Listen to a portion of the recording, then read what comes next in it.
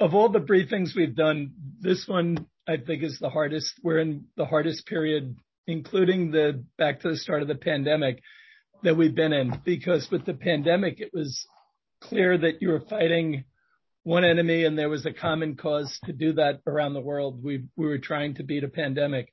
What's going on right now with the issues in Ukraine are just very different than anything we've dealt with. Coming on top of a financial crisis and a pandemic, it's created real challenges. Today, I want to focus on China and the rest of the world.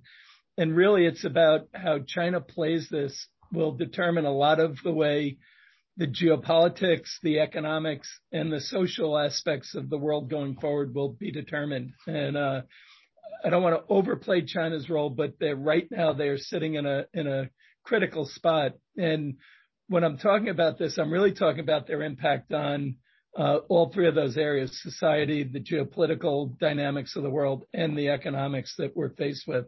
So let's jump into it.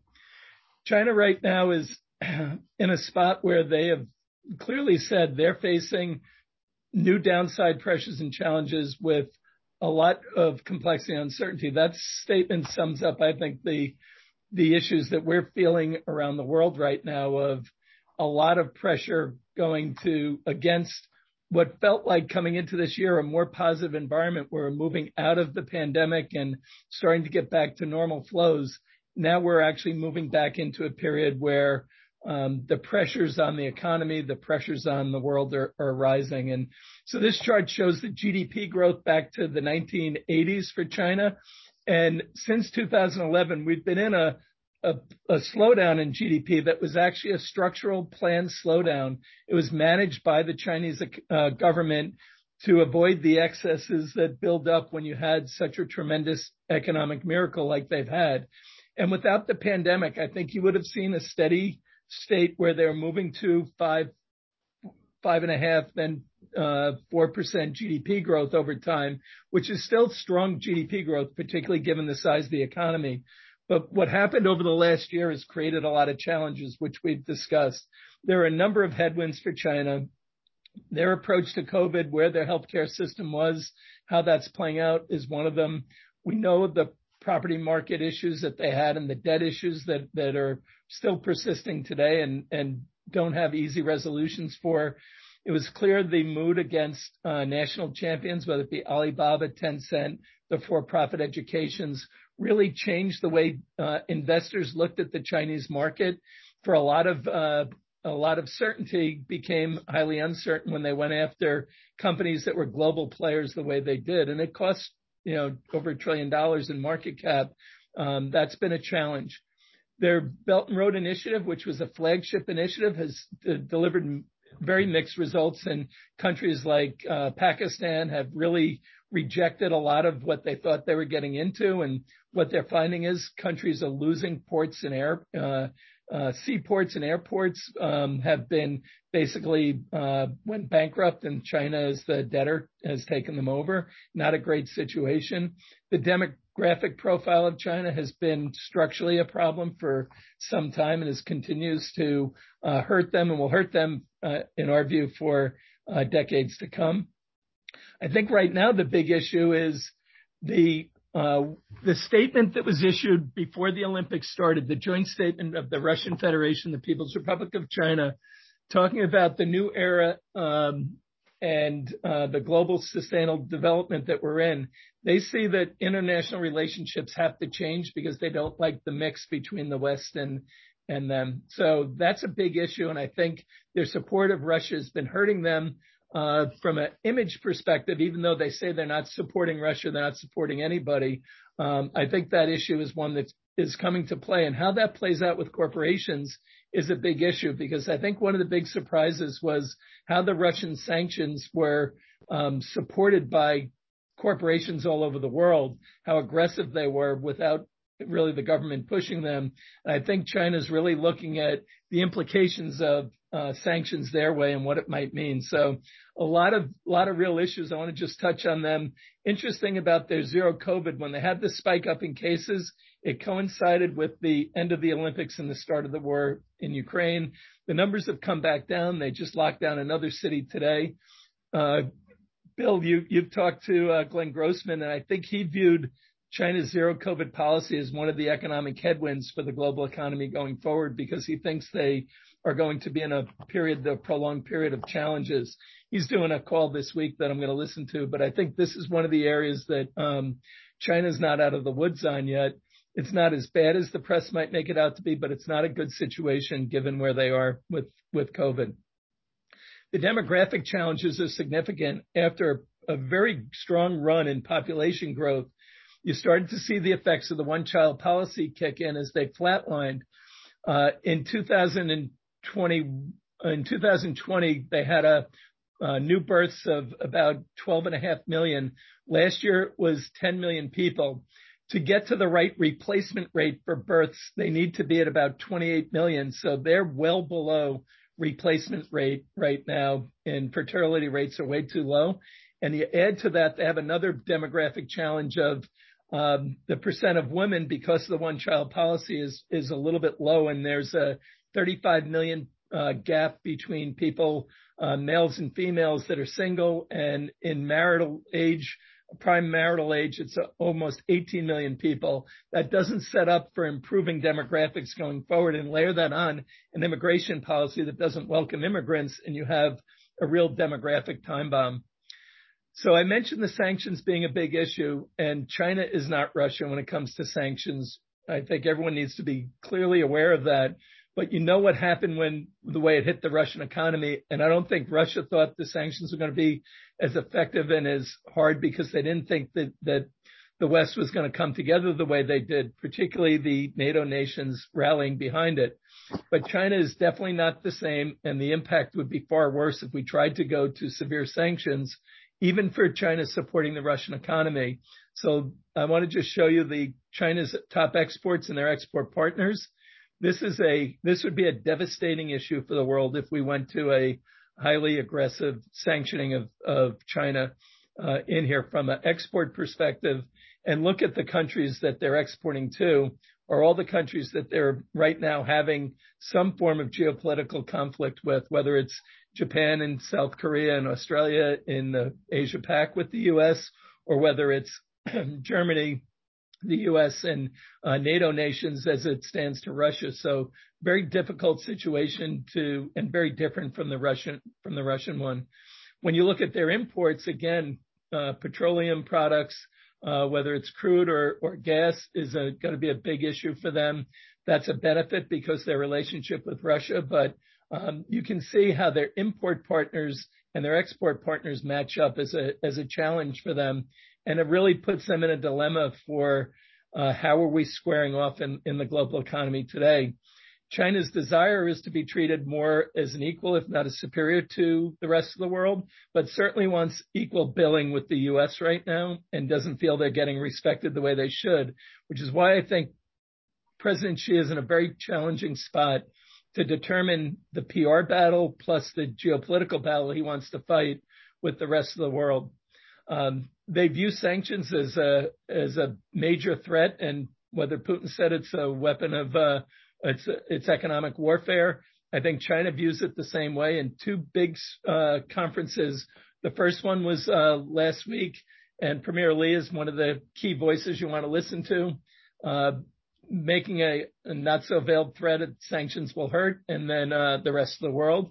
And then even the following the Chinese view of the call between President Xi and President Biden last week really make the case that sanctions are a very dangerous thing for the rest of the world.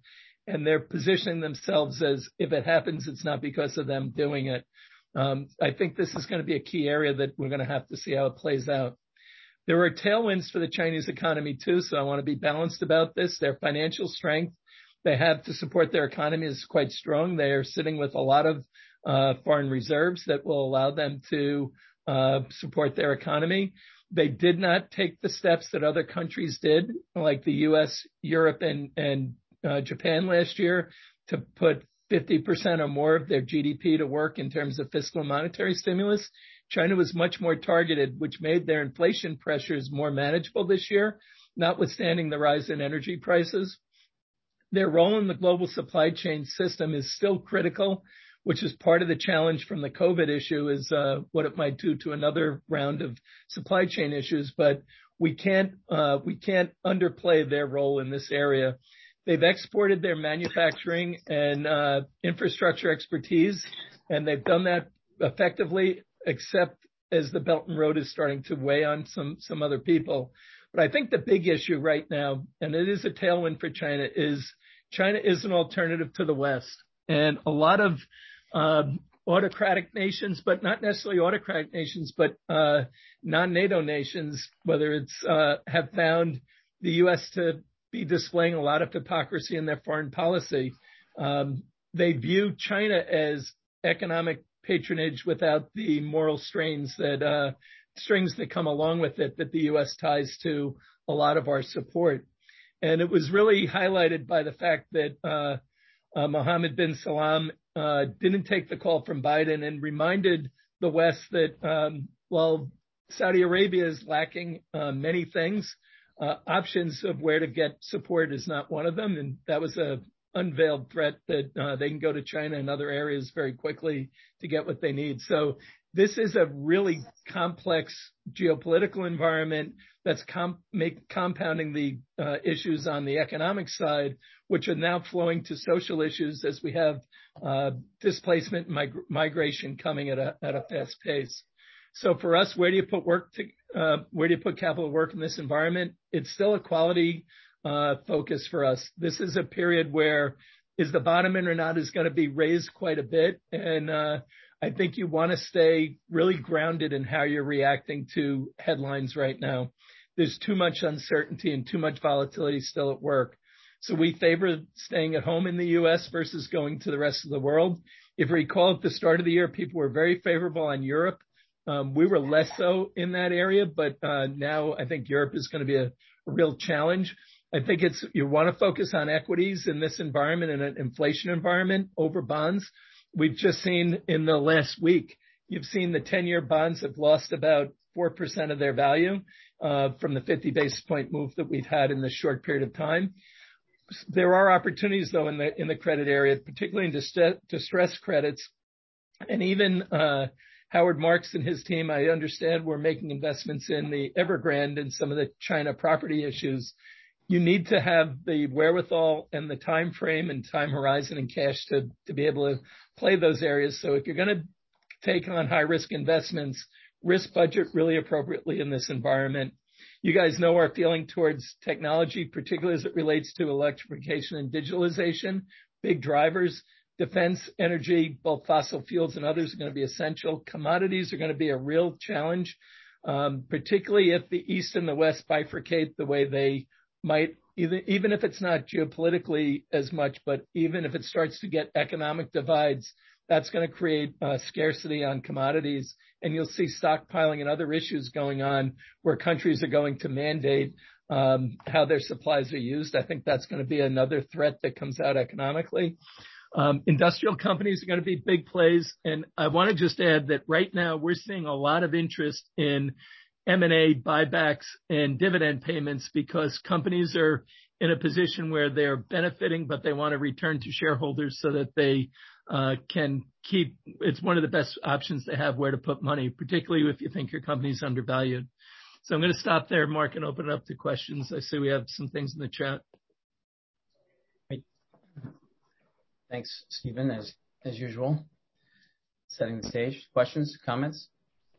Stephen, the sanctions against China, wouldn't that be the equivalent of economic mutual assured destruction? I mean, it's just so intertwined with the U.S. economy as well as the European economy. Yeah, you can't sanction China the way you sanction Russia, but I think the world's going to be faced with a really difficult choice, Adam. It depends on how this war evolves. And I think, before 11 o'clock started, Bill asked me if I thought the bottom was in and for equities, and it may be for the week or two, but there's so many big choices for governments to make that are fraught with the possibility for real missteps that I think you have to really err on the side of caution right now. I think this is an environment where you want to give up the upside, a little of the upside to protect your downside, because this could spiral in a way that one miscalculation could take us down a path that we don't want to go, whether it's militarily or economically. And you need really rational decision makers at a time that people are very emotional. So I think it would be mutually assured destruction for a while, but so is nuclear war too. So I think we're in one of those states right now where this is what makes it so difficult, because you're really seeing a fight between ideology too, that is hard to deal with. And at the same time, China and Russia don't like the way the balance of power exists since the Berlin Wall came down, and really since the end of World War II. And they want to get to a new world order. And how that plays out is going to really be left to be seen. It's going to take some time to make that determination. So not a clear answer, but this is the hardest, as I said, I think this is the hardest period we've been in over the last, even back to the financial crisis. So, Stephen, the types of sanctions that you see that the U.S. would do to China, they probably wouldn't be direct. They'd be more of an indirect, where they're going to be probably doing more onshoring back to the U.S. to kind of hide the direct impact to the sanctions.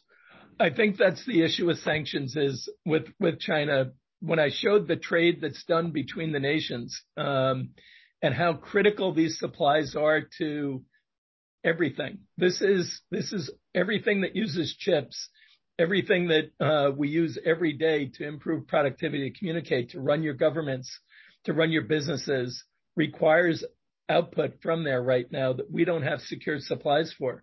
So we're not going to get there unless it becomes a East versus West type of thing.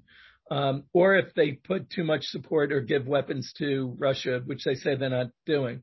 But I don't see this as a real issue because they are not Russia. And it would be mutually assured destruction for the global economy. But then the hope is that the leaders come out of that better than the rest of the people do. And then you have an even better, stronger position to work from. And I think that's the same calculus that people use for regular wars. So I think it is a real issue. And I don't think we're prepared for it on either side yet. And I think the Ukraine situation has highlighted the impact on this. And the other challenge for that is it's going to create some really strange bedfellows, in that if Russia, which is in pretty good standing in the Middle East right now, creates another food crisis for them, or it's perceived to create a food crisis for them, then that could change the calculus of geopolitics in that region as well. If they're successful in blaming the West for that, then life goes on. So I think we're in one of those really unusual periods right now that you're going to see massive volatility, a lot of headline risk that people shouldn't take the bait on. So, Will, you want to add a comment or question? Yeah, thanks, Mark. Stephen, thank you for this overview. It's very insightful. I had a question on rare earth minerals, which obviously China is dominant in, and the U.S. is pushing towards the electrification of EVs. Do you have any insight? Will certain sectors potentially be untouchable in terms of sanctions, or is there any alternative that you see that's an upside for the U.S. moving towards sustainability? Thank you. Yeah, this is a real dilemma, because from the time the Berlin Wall came down, we made a decision in the West to favor capitalism over democracy. And we also had some of the environmental issues went to the side when we were really focusing on growing the global economy and everyone benefiting from it. And I think what you've seen with the sanctions on Russia is they've done everything but energy so far. And there's discussions in the paper today about do we really bite the bullet? And the issue is, are you cutting off your nose to spite your face in terms of Europe with energy?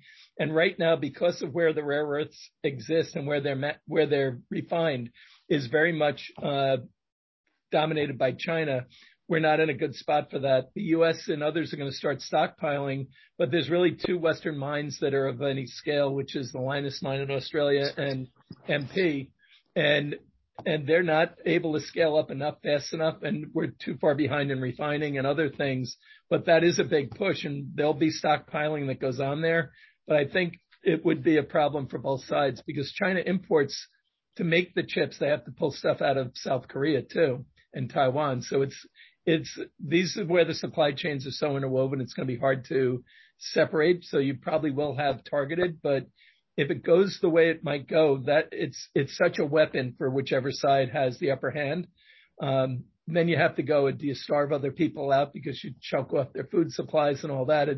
This is economic warfare when you do the sanctions in a highly aggressive way. So I'm not sure how it plays out. It depends on how far the countries want to go. And Stephen, the fact that China is not a big oil or energy exporter, how does that factor into what you were just talking about? And is there any? Well, they're a big importer, right? So because they're not an exporter, they're a big importer, and it's their top. I would direct everyone to Bill Deukler's. He had some slides on the trade relationship. It came from the Russia-China angle, but to that point. Yeah. So I think this is going to be a tough one. This is the hardest because when we were fighting the pandemic, it was a common enemy. There's no common enemy here except, so it makes it harder to come to a rational conclusion on. And there's been a lot of bad blood over the last 20 years where people feel like they've come out on the short end of the stick, whether it was the U.S. doing it or somebody else doing it. And, our foreign policy has not been clear, and that's made it a challenge. Stephen, has Kissinger weighed in on this of late? I've not seen. There was something over the weekend, I think, on Bloomberg, but I didn't see it. So, because I think we all see the world from our perspective. The U.S., Europe, and be very curious to revisit that whole how China sees the world through a very, very long, historical perspective, yet they have to have stability. It's been another, tenet of the current regime. There's been so many regime change because of weather, lack of hunger. So, I think, Mark, the interesting thing that it's actually hard to get now, but there was a joint statement issued by the Russian and Chinese government on February 4th. That the only source I saw for it was the Kremlin's website. and when you get directed to it now, you get cut off. So you can't use it. But that letter was fascinating, what they were saying. And it really is a lot about the way the West has handled everything has been wrong. And it's time for a new balance of global power. And that will give better representation to the rest of the world that's been not treated well by those groups. And you can't get that report easily right now. And it was a fascinating read to give you the other side of it. Hey, Stephen, that was February 4th, though, was that was before 9/11. This was right before. It's actually, Duncan, what's interesting, it was right before the Olympics. And it's when they put out that joint statement before the Olympics started that gave the Friends for Life and all that, which some of the analysts that we work with, one that I respect quite a bit, says there is no way that they told President Xi that they're going to start a war, that he would put the statements out as strong about his friendship with them. And it wouldn't, and that he wouldn't have, he's embarrassed right now because of it. And, exactly. So it's really pretty fascinating.